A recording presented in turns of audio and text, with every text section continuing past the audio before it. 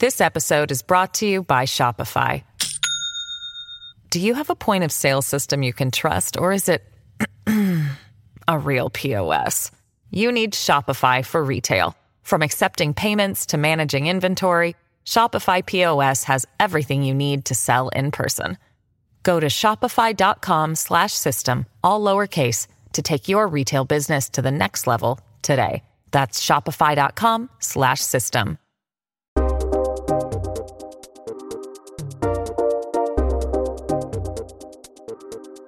This is C-SPAN's The Weekly. I'm Steve Scully in Washington. By the numbers, the U.S. is home to just over 331 million Americans, a population that is growing, but at the slowest rate since the 1930s.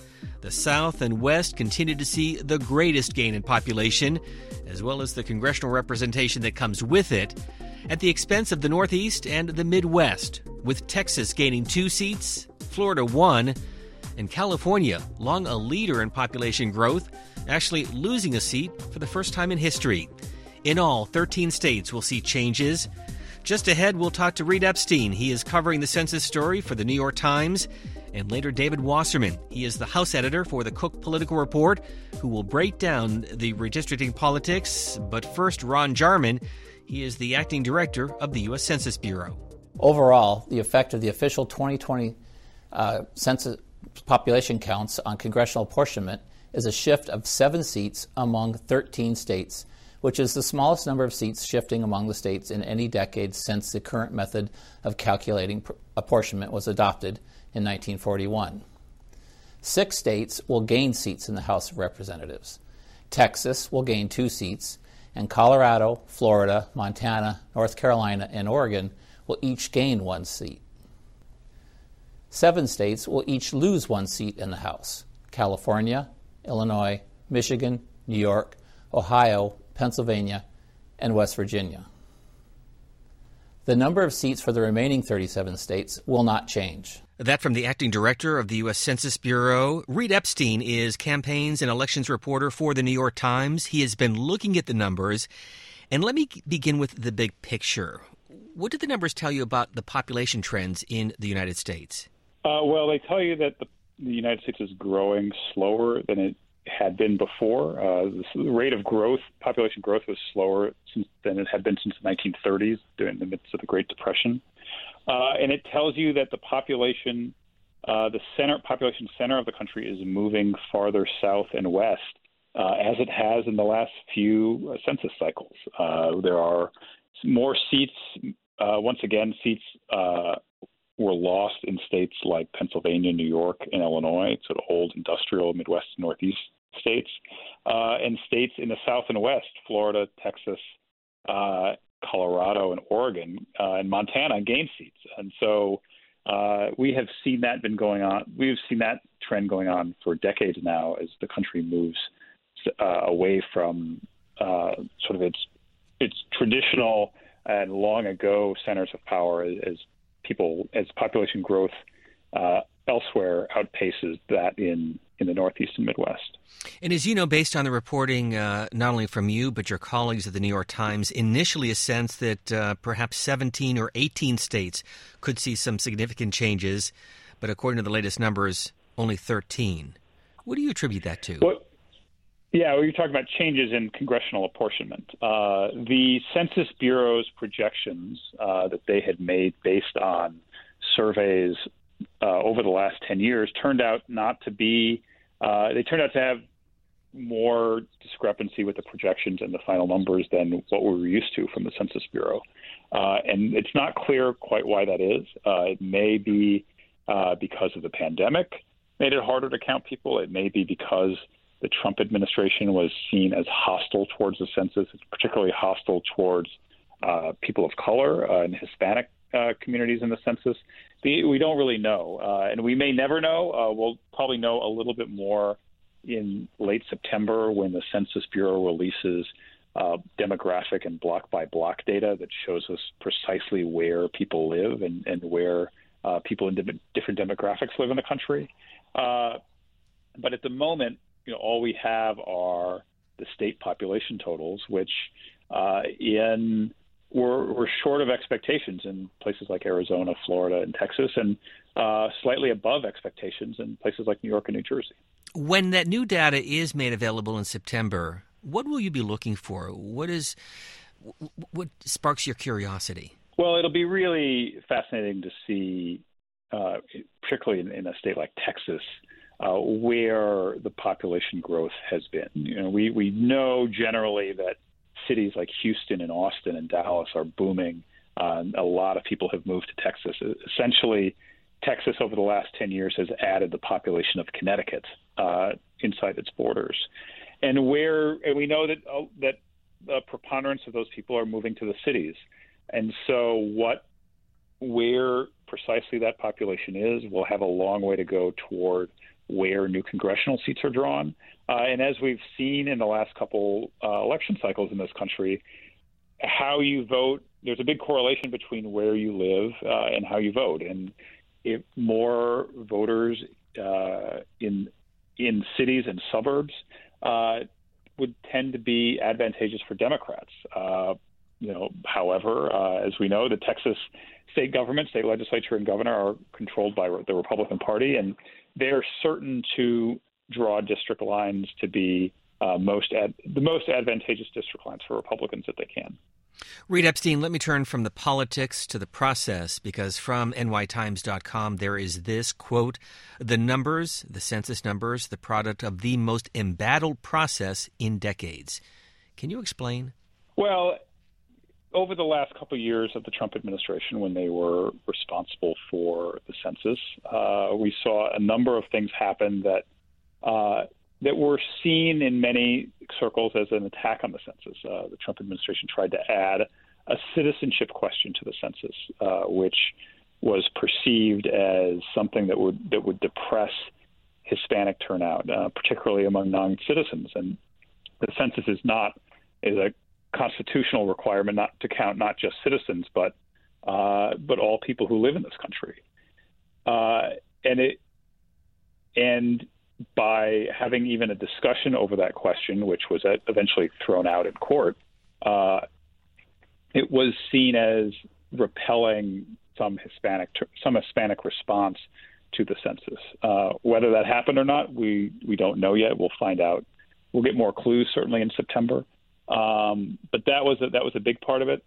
And the Trump administration was also accused in many circles as not having the best and brightest census officials on the case. Along not only did the Trump administration not press the census the way that past presidential administrations have, but you saw Republican governors in key states not invest the sort of resources and energy toward getting people counted as you saw in Democratic states. For instance, California spent nearly $200 million trying to count all of its residents for the census. New York City alone spent $40 million. But the state of Arizona spent $1.5 million. Florida spent virtually nothing. Texas spent $15 million, but only in September, well after the census count had already begun. So do you think, looking over the next 20 to 30 years, that the United States is entering a period that we could see a substantially lower population growth? Well, that depends. The population growth of the last 10 years is chalked up to, in part, economic recession of 2008, slower rates of immigration, and those are variables that are subject to change. Certainly, we don't know what the economic picture is going to be for the next 10 years. We don't know what immigration policies are going to be for the next 10 years. Typically, when the economy does better in this country, there's more immigration to it. But we'll see what the policies of the Biden and future administrations look like over the 2020s. So to that point, with a population now approaching 332 million Americans, what questions remain unanswered in your mind? Well, the census questions, the big questions are within a lot of these states, where, like we talked about, Texas, Florida is another big question. Florida is going to be gaining a seat in Congress. Where in Florida that seat goes will be critical to which party controls the seat. There's an expectation from a lot of people in Florida that it will need to be in the Tampa-Orlando area in central Florida, just because that's where the state has seen the most population growth. But again, Republicans there also control the process. And so we will see where they draw the lines. And frankly, there's a number of states with where the redistricting process is going to be very closely watched this fall because control of the next Congress will depend in part based on what the new lines look like and which party has the advantage in more seats. And finally, as you looked at these numbers when they first came out, did anything surprise you? Well, I was surprised that the numbers didn't meet the projections, frankly. We thought there would be more seats moving from the Northeast and Midwest to the South and West. The projections suggested that Florida would add 2 seats and Texas would add 3 and Arizona would add 1 for a shift of 6 from the Midwest and Northeast to the South and West. And the shift wound up being half of that, 3 seats. And so that is a big difference when it comes to not just congressional representation, but the Electoral College counts over the next 10 years. And frankly, what the amount of resources and political power that those states have in the Congress. Reed Epstein, he has been crunching the numbers. His work available at nytimes.com. Thanks very much for being with us. Thank you, Steve. This episode is brought to you by Shopify. Do you have a point of sale system you can trust, or is it a real POS? You need Shopify for retail. From accepting payments to managing inventory, Shopify POS has everything you need to sell in person. Go to shopify.com/system, all lowercase, to take your retail business to the next level today. That's shopify.com/system. You're listening to C-SPAN's podcast, The Weekly. Our focus, the census numbers and the politics of congressional redistricting. David Wasserman is the House editor for the Cook Political Report. I began our conversation by asking him to break down what the numbers mean specifically for the two political parties. In partisan terms, at the presidential level, it means that President Biden would have won with 3 fewer electoral college votes had the 2020 election taken place under the new reapportionment. In redistricting terms, for Congress, it's much more complicated because the fact that New York is losing a seat doesn't necessarily mean that it's a loss for House Democrats because New York is a Democratic state, or the fact that Minnesota kept a seat and avoided losing one. It's not necessarily good news for Democrats just because they're dominant or won Minnesota. These redistricting fights are going to play out in state legislatures, in courts, in commissions, some of which are new and untested. And so we won't really know the net effect from this shift of 7 seats until the detailed data starts coming out in the fall. But we are, as you have pointed out, moving from the Frost Belt to the Sun Belt in terms of demographics and population shifts. So what does that tell you? Well, that's a continuation of a long-term trend, of course, from the Frost Belt to the Sun Belt and West. But there was a smaller shift than has been the case in the past. Only 7 seats changed across state lines. And most demographers were expecting a larger seat shift based on the census estimates. The fact that Florida and Texas gained fewer seats than we expected and that Arizona didn't gain a seat at all has raised concerns on the part of advocacy groups and others who cautioned that there might be a Latino undercount in this census and that perhaps some immigrant-heavy areas of the country had a lower count than population estimates suggested. If that's true, when we look at the detailed data that comes out in August and September, then that could be bad news for Democrats because keep in mind they represent most of the districts with large Hispanic populations, and that includes districts in California and Texas and elsewhere. As you have also pointed out, among the biggest wild cards, New York and Ohio. Explain. So New York and Ohio both implemented reforms that were passed by voters, and they were intended to reduce the power of the legislature in redistricting. But they haven't been tested, and it's possible that the supermajority of Republicans in Ohio and the supermajority of Democrats in the New York legislature could overrule the intent of the reform. In Ohio, the reform specifies that the parties in the legislature or on a backup commission have to reach a certain threshold of consensus to pass a map that's valid for the next 10 years. And if they deadlock, then the legislature can pass along party lines a plan that's valid for only 4 years. So after all this wrangling, it could be possible that Republicans draw effectively another gerrymander to replace the one that they drew in 2011. In New York State, Democrats could conceivably overrule the new commission that's in place, and after it rejects two plans proposed by the commission, Democrats could conceivably draw a map that expands the number of seats they have in that state. And they may come under heavy pressure to do so because Republicans are likely to draw advantageous maps in other states like Florida, Texas, Georgia, North Carolina. So this could turn into an arms race. Well, let me take that one step further. And, of course, we hear the term gerrymandering every 10 years. What makes a congressional district a gerrymandered state? And where did that come from? Well, it came from the early 19th century and a salamander-shaped district that benefited the party of Governor Elbridge Gerry in Massachusetts. And ever since, we've struggled to define what constitutes a gerrymander. We should actually say gerrymander.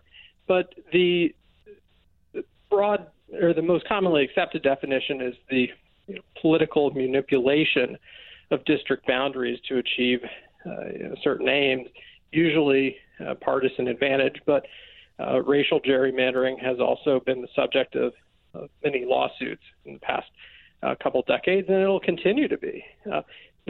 The reality is it's easy to hate on gerrymandering, but very difficult to solve because there's no one commonly accepted metric to determine what the definition of obscenity is in redistricting. So courts are going to have to make some judgment calls. We don't have a one-size-fits-all standard in the country, and groups have different priorities that sometimes conflict. Some reform groups want to maximize the number of competitive districts. Other reforms, such as the one in California, prohibit commissions or map drawers from taking partisanship into account entirely. And then, of course, there is always a push for majority-minority districts, and that's going to be a flashpoint, again, particularly in the South. But David Wasserman, one of those metrics can be seen in Iowa, where a commission basically draws the maps to try to take the politics out of that. How unique is that process?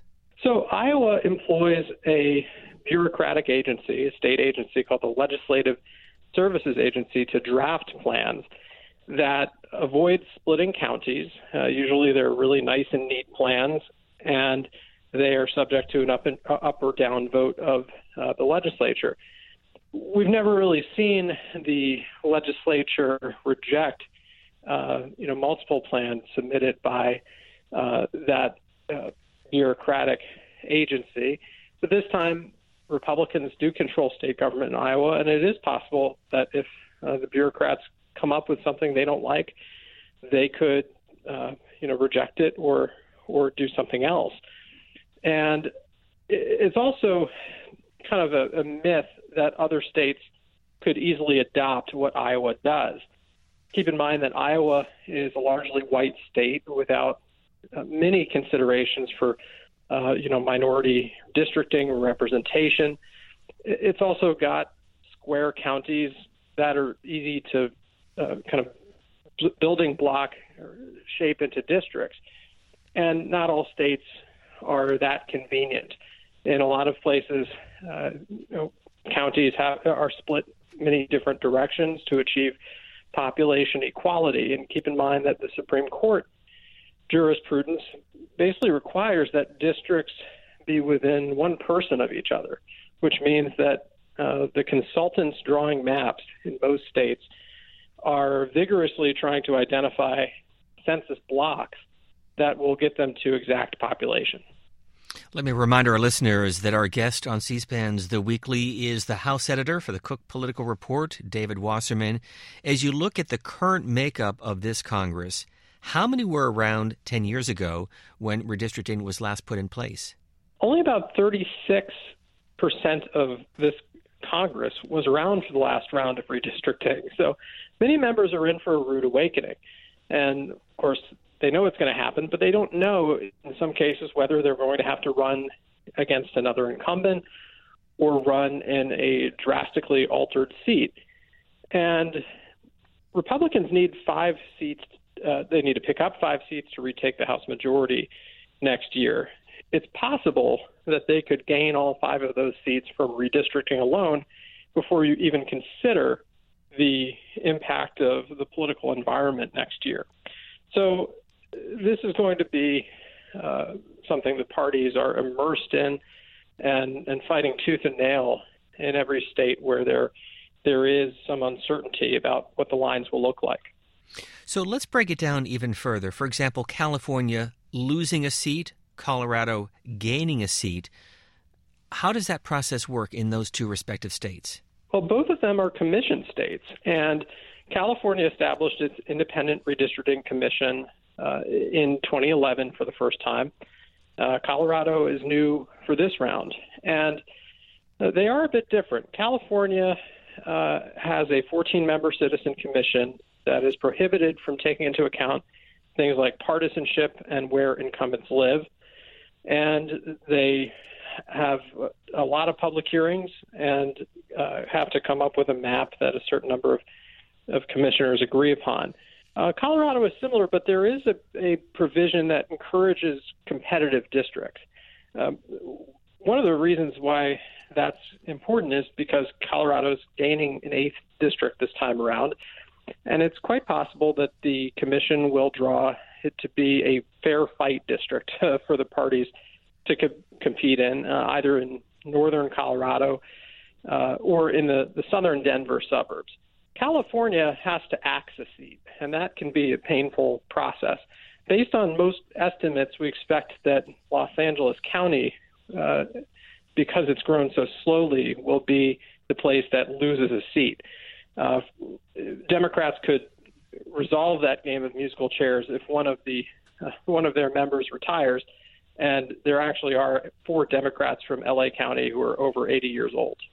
Did it surprise you that Montana is actually gaining a seat, regaining the seat it once had?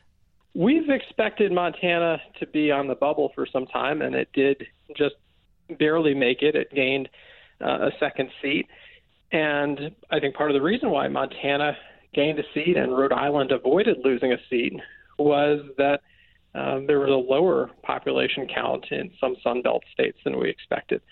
But in Montana, there actually were 2 districts as recently as 1993. And there is a redistricting commission that's bipartisan in Montana. It's likely that the 2 seats will be drawn, one in the east and one in the west. Democrats are hoping that the western one is competitive because it would probably include Missoula and perhaps Bozeman. But even so, Republicans do have an advantage in that state. And as you point out, Texas gaining 2, but almost gained a 3rd seat. So Texas clearly the biggest winner in terms of the new census numbers and what it means for House seats. That's true. It's going to 38 House seats and 40 electoral votes. And Republicans did hold the state House in the 2020 elections, and so they'll get to draw the map.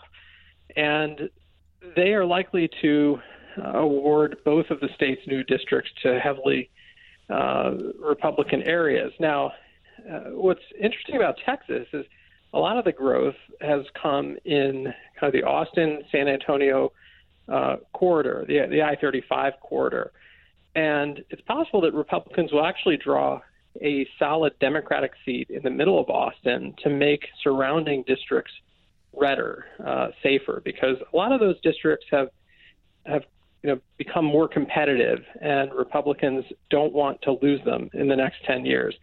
But to offset that, Republicans could also decide to axe a Democratic district in the Rio Grande Valley, where we've seen some movement towards Republicans. There was a big surge in support for Trump between 2016 and 2020 in South Texas. And so it's possible one of those Hispanic districts could be redrawn in a way that's much friendlier to Republicans, and conveniently for Republicans, one incumbent Democrat, Philemon Vela, from the Brownsville area, has already said he's retiring. Two different states, both with Democratic governors in the Northeast, both losing a seat. As you look at Pennsylvania and New York, what's going to happen? Pennsylvania is one of the few states with split control, one of 6 states, actually. The Democrat is the governor. Republicans control the state legislature. And so this process is likely to go to the courts because there's a minimal chance that the parties will arrive at any kind of agreement. And Pennsylvania is losing a seat. This was a place where Democrats notched a big court victory in 2018 when the state Supreme Court threw out the Republican-drawn map on the grounds that it contradicted the state constitution in its partisan advantage for Republicans. So at the beginning of the last decade, Pennsylvania had 13 Republican House members and 5 Democrats. Today it's split 9-9.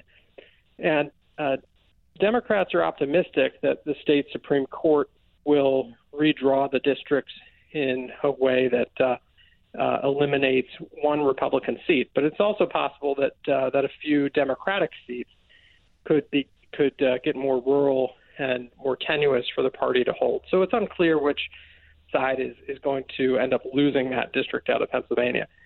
New York is really one of the big wild cards. As I mentioned, the Democrats in the New York legislature could potentially overrule a commission that has started out looking quite dysfunctional. And a number of people are saying that the commission was almost set up to fail and to give Democrats the chance to redraw the line. It's possible that Democrats could draw a map that gives them as many as 23 of the state's 26 districts. And they may have to do that to hold on to any hope of controlling the House if Republicans draw aggressive maps in other states. So the net effect of all of this is that we're likely to see blue states' delegations get even bluer and red states' delegations get even redder. That makes the prospect of bipartisan relationships in the House much more challenging. Another state losing one seat is Ohio, and I want to ask you about the politics of that with Congressman Tim Ryan announcing that he is running for the U.S. Senate. Of course, he represents Mahoning County, Youngstown, Ohio. What does that mean in terms of how the state looks at the delegation? So Democrats believe that it can't get worse than it already is in Ohio for them.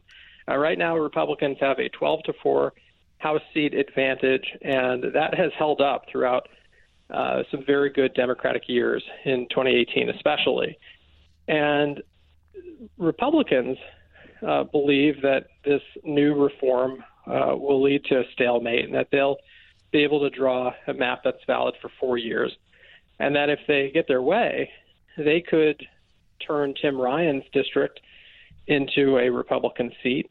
After all, the Mahoning Valley has trended very strongly to the right.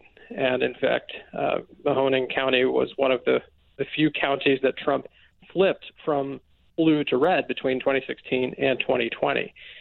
They could also take a look at reshaping Marcy Kaptur's district, which is anchored by Toledo, but has been pejoratively nicknamed the mistake by the lake because it very narrowly hugs the Lake Erie shoreline and that district could also be axed or converted into a much more Republican seat.